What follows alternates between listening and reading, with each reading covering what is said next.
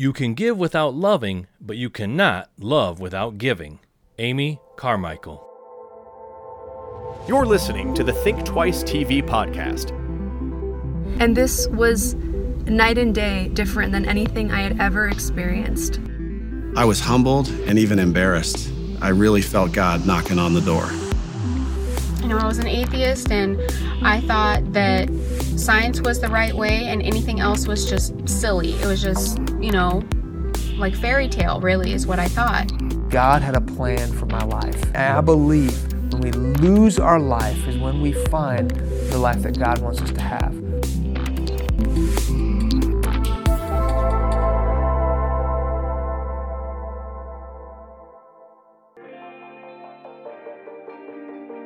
Hola, shalom, and jambo. Thank you so much for listening. I am your hardworking host, Dan Henderson. In this episode, we hear Afshan's story. He's now a successful pastor and author. He's also a speaker that travels around the country. But as a young believer, he had to make the gut-wrenching choice of his faith in Jesus or his family. You see, Afshan was raised as a Muslim. However, his courage and dedication to the Christian faith, it really challenges me to go deeper and to walk out a more courageous faith. We'll also hear about the brave and inspiring missionary to India, Amy Carmichael, in our Heavyweights of the Faith segment. Well, I know you're busy out there, so let's get right to it. So I was born in Houston. When I was 2 years old, my family moved to Iran, where my parents are from. When I was 6 years old, the Islamic Revolution of the late 70s hit that country. We moved back to Houston. I didn't speak English, I spoke Farsi, and so an English tutor that was teaching me the English language every day by reading me books gave me a small New Testament in the second grade. I read that New Testament 10 years later, and that's how I came to faith in Christ. Because of my newfound faith in Christ, I decided to hide my faith from my family. I made my commitment to Christ public at an evangelistic crusade, and driving home from this event is when it hit me. What am I going to tell my father? What am I going to tell my family? You see, my father had always been the most important person in my life, the guy I've always looked up to. And so I'm ashamed to tell you this, but I decided to hide my faith from him. I would sneak out to go to church. I would intercept mail from the church I was attending. I'd hide my Bible. Well, finally one day my dad found out. He'd seen my Bible, he'd seen other evidences in my life. And he sits me down and he said, "Son, what's going on?" I said, "Dad, what do you mean?" He said, "There's something different about you." And I said, "Well, Dad, I'm a Christian." And he said, "Excuse me?" I said, "I'm a Christian." He said, "No, you're not, young man. You're a Muslim and you'll always be a Muslim." And I said, "Dad, the Bible says if I trust in Christ alone for my salvation, then I'm a Christian." And I do. And my dad said, "Afshan, if you're going to be a Christian, then you can no longer be my son." And that's when it first nailed me. Everything in me wanted to say, forget it, I'll be a Muslim. Because I didn't want to lose my dad. And I share that so you know I'm not boasting today. Because even I was surprised when I opened my mouth and I said, "Dad, if I have to choose between you and Jesus, then I choose Jesus. And if I have to choose between my earthly father and my heavenly father, then I choose my heavenly father." So my father disowned me on the spot. I went upstairs to my room, and this is the defining moment of my life. I said, "God, how could you do this to me?" I said, "Jesus, if you're real, how could you take my dad away from me?" And the Lord led me to a passage of scripture in Matthew 10, where Jesus says, "Whoever acknowledges me before men, I will acknowledge him before my Father in heaven. But whoever disowns me before men, I will disown him." Jesus goes on to say, "I didn't come to bring peace to the earth. I didn't come to bring peace but a sword. For I have come to turn a man against his father." And I'm reading this right after my dad disowned me. And I'm reading this going, whoa, this just happened for me. He goes on and says, "I've come to turn a daughter against her mother. A man's enemies were the members of his own household. Anyone who loves his father or mother more than me is not worthy of me. Anyone loves his son or daughter more than me is not worthy of me. And then again, whoever finds his life will lose it, but whoever loses his life for my sake will find it." And that's when I first understood what it means to be a follower of Christ. And I'm passionate for people to know, look, there's a cost to following Jesus. What is it costing you to follow him? And it might be that the thing they're holding on to is the thing that's keeping them from a life lived for his glory. For me, it was my dad. For you, for others, it may be something else. I think of the rich young ruler who came to Jesus and said, "What must I do to inherit the kingdom?" Jesus lists off some commands. And we're very good many times in a Christian culture at just kind of keeping the commands on the outside. This guy goes, oh, I've kept the commands. And Jesus says, all right, then go sell all your possessions, give it to the poor, and you follow me. You see, Jesus knew who this man's God really was. And so the Bible says that this man walked away from Jesus sorrowful, for he had great possessions. What a shame. He possessed great things he wasn't willing to lose, and he missed out possessing the greatest thing in life. And so, what is the thing that we are holding on to? And our people have to learn, when you lose your life, you find it. Well, for me, I had to lose my family to follow Christ. But God gave me a roommate in college that was also a former Muslim, who also was disowned by his father. God, from college, took me to seminary, gave me a man who paid for my entire seminary degree, a businessman in Dallas, gave me a position at a church to be an intern and then to be a college pastor, and then gave me a 15-year speaking ministry where I've traveled all over the country, preached the gospel, seen Muslims come to faith in Christ. My story's been put in magazines that have gone all over the world. Now, why? Because I'm an amazing minister, speaker, pastor, because I have a great resume? No, because God had a plan for my life. And I believe when we lose our life is when we find the life that God wants us to have. One final thing. What's so amazing is that today, my relationship with my dad is restored. He's not a Christian, we're still praying for that. But on top of that, a ministry called Elam, which is in England, and this ministry reaches into Iran with the gospel. They found out about me. They've come and partnered with me, and now I go to the Middle East. I can't get into Iran, but I go to a neighboring country where men and women who've come to faith in Christ are coming there to be trained, and I get to train them. And they go back into Iran. I'm not the only one, there's several of us that train them, but they go back to Iran and plant underground churches today. What's amazing is this, that today I could be a doctor and have my dad proud of me if I held on to my life. But by the grace of God, I was able to deny myself, take up my cross, and follow Jesus, to lay my life down. And now today, I get to be part of a ministry impacting the nation that my family came out of. And so, when we lose our life, I believe our life will be leveraged and used for the glory of God and for others to know Jesus.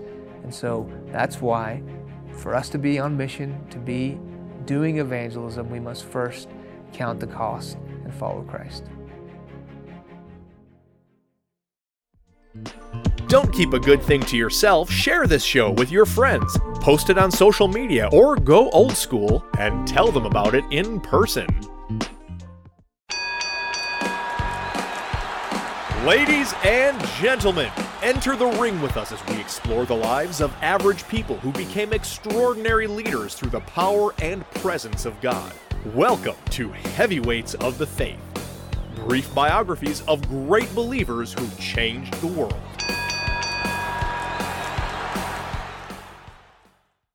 Amy Carmichael was the first Irish daughter born to David and Kathleen Carmichael on December 16, 1867, in Millisle, County Down, Ireland. There would be 6 brothers and sisters to follow her. Her father ran a flour mill, owned by the Carmichaels for the last 100 years, and the family, big as it was never in need. Mr. and Mrs. Carmichael were devout Christians that raised their children in equal devotion to the Lord. Amy's family moved to Belfast when she was 16. And 2 years later, her father died. With his passing and a fall through the mill's finances, she would spend the next 10 years being a right hand to her mother and tutor to her younger siblings. But this wasn't enough to deter Amy from reaching out to help those less fortunate. She made weekly trips into the slums of Belfast with a local pastor to hand out tracts and food to the impoverished. It was there that she first discovered the Shawleys, girls her age and younger who worked in the mills. Seeing their hunger for God's love and hope, she set up Bible studies held at the Rosemary Street Presbyterian Church. The presence of the Shawleys caused complaint and gossip amid the congregation, but Amy didn't care. She was doing what God needed her to do, and that was all that mattered. The ministry with the Shawleys bloomed, and soon a building was purchased to seat the hundreds of girls gathered to worship the Lord. As at home as Amy felt with the Shawley girls, she now felt God's calling pulling her elsewhere, to the slums of Manchester, England. There, she lived in an apartment with bugs and rats for neighbors. The conditions were terrible and the streets dangerous, but Amy remained to spread God's word. Her health, however, soon swept her out of the slums and into the estate of family friend Robert Wilson. It was in her 2-year stay with the Wilsons and his sons that she first heard missionary Hudson Taylor speak. With his words, she felt the Lord drawing her to the same mission: go ye. Breaking into missionary work was no small feat for Amy. Her initial application for the China Inland Mission was rejected due to her health. She traveled to Japan in 1893, but was forced to return to England after 15 months due to her health. Her recovery was long and spiritually agonizing. If God had called her to missions, why would he block the road so heavily? In 1894, Amy received an invitation from a friend to join a missionary society with the Church of England in Bangalore. The climate would prove easier to her health, and India was known as the British Empire's crown jewel. But of course, Amy being Amy, was more interested in what lied beneath the luster. The missionaries that she first housed with were nothing more than complainers, concerned more about keeping themselves pampered than converting the natives. Amy was easily the odd duck out, so it was only natural that she soon went to live with Reverend Thomas Walker and his wife in the Tinnevelly district in 1896. Thomas Walker was a gruff man, but a committed Christian, and no one had snapped at Amy where she couldn't snap back.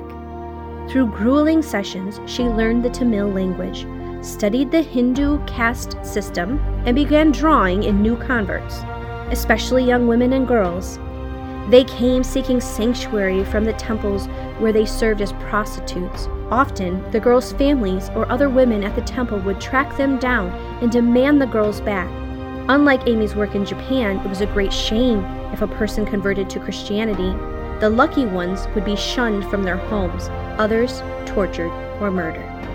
But nor Amy or the Walkers could be deterred.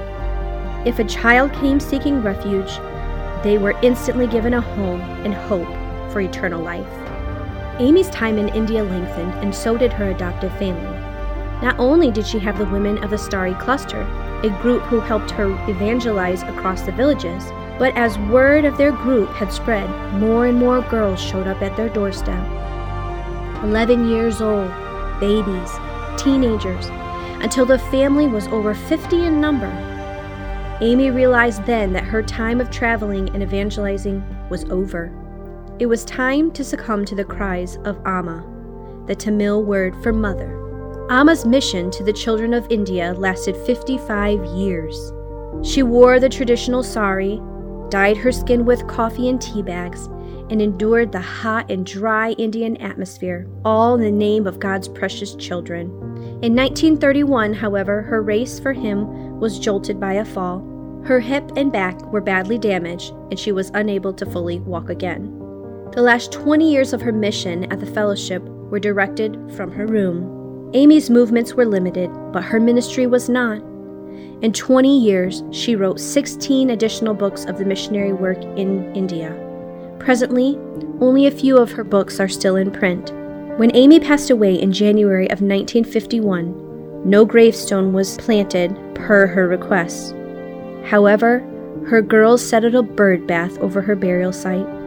On the bath was engraved one word: Amma.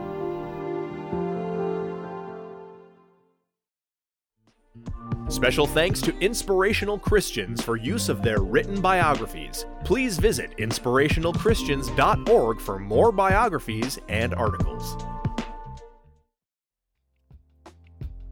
Both of our stories in this episode center around self-sacrifice. This runs completely contrary to the popular ideal of self-care. And it's good to run inventory on our lives. We're not going to be here forever. But specifically, how is our time and money being spent? I get it. We're all busy with jobs, school, loved ones. So my advice would be to start with prayer. God, open my eyes to your calling. Make way for me to give back in serving you.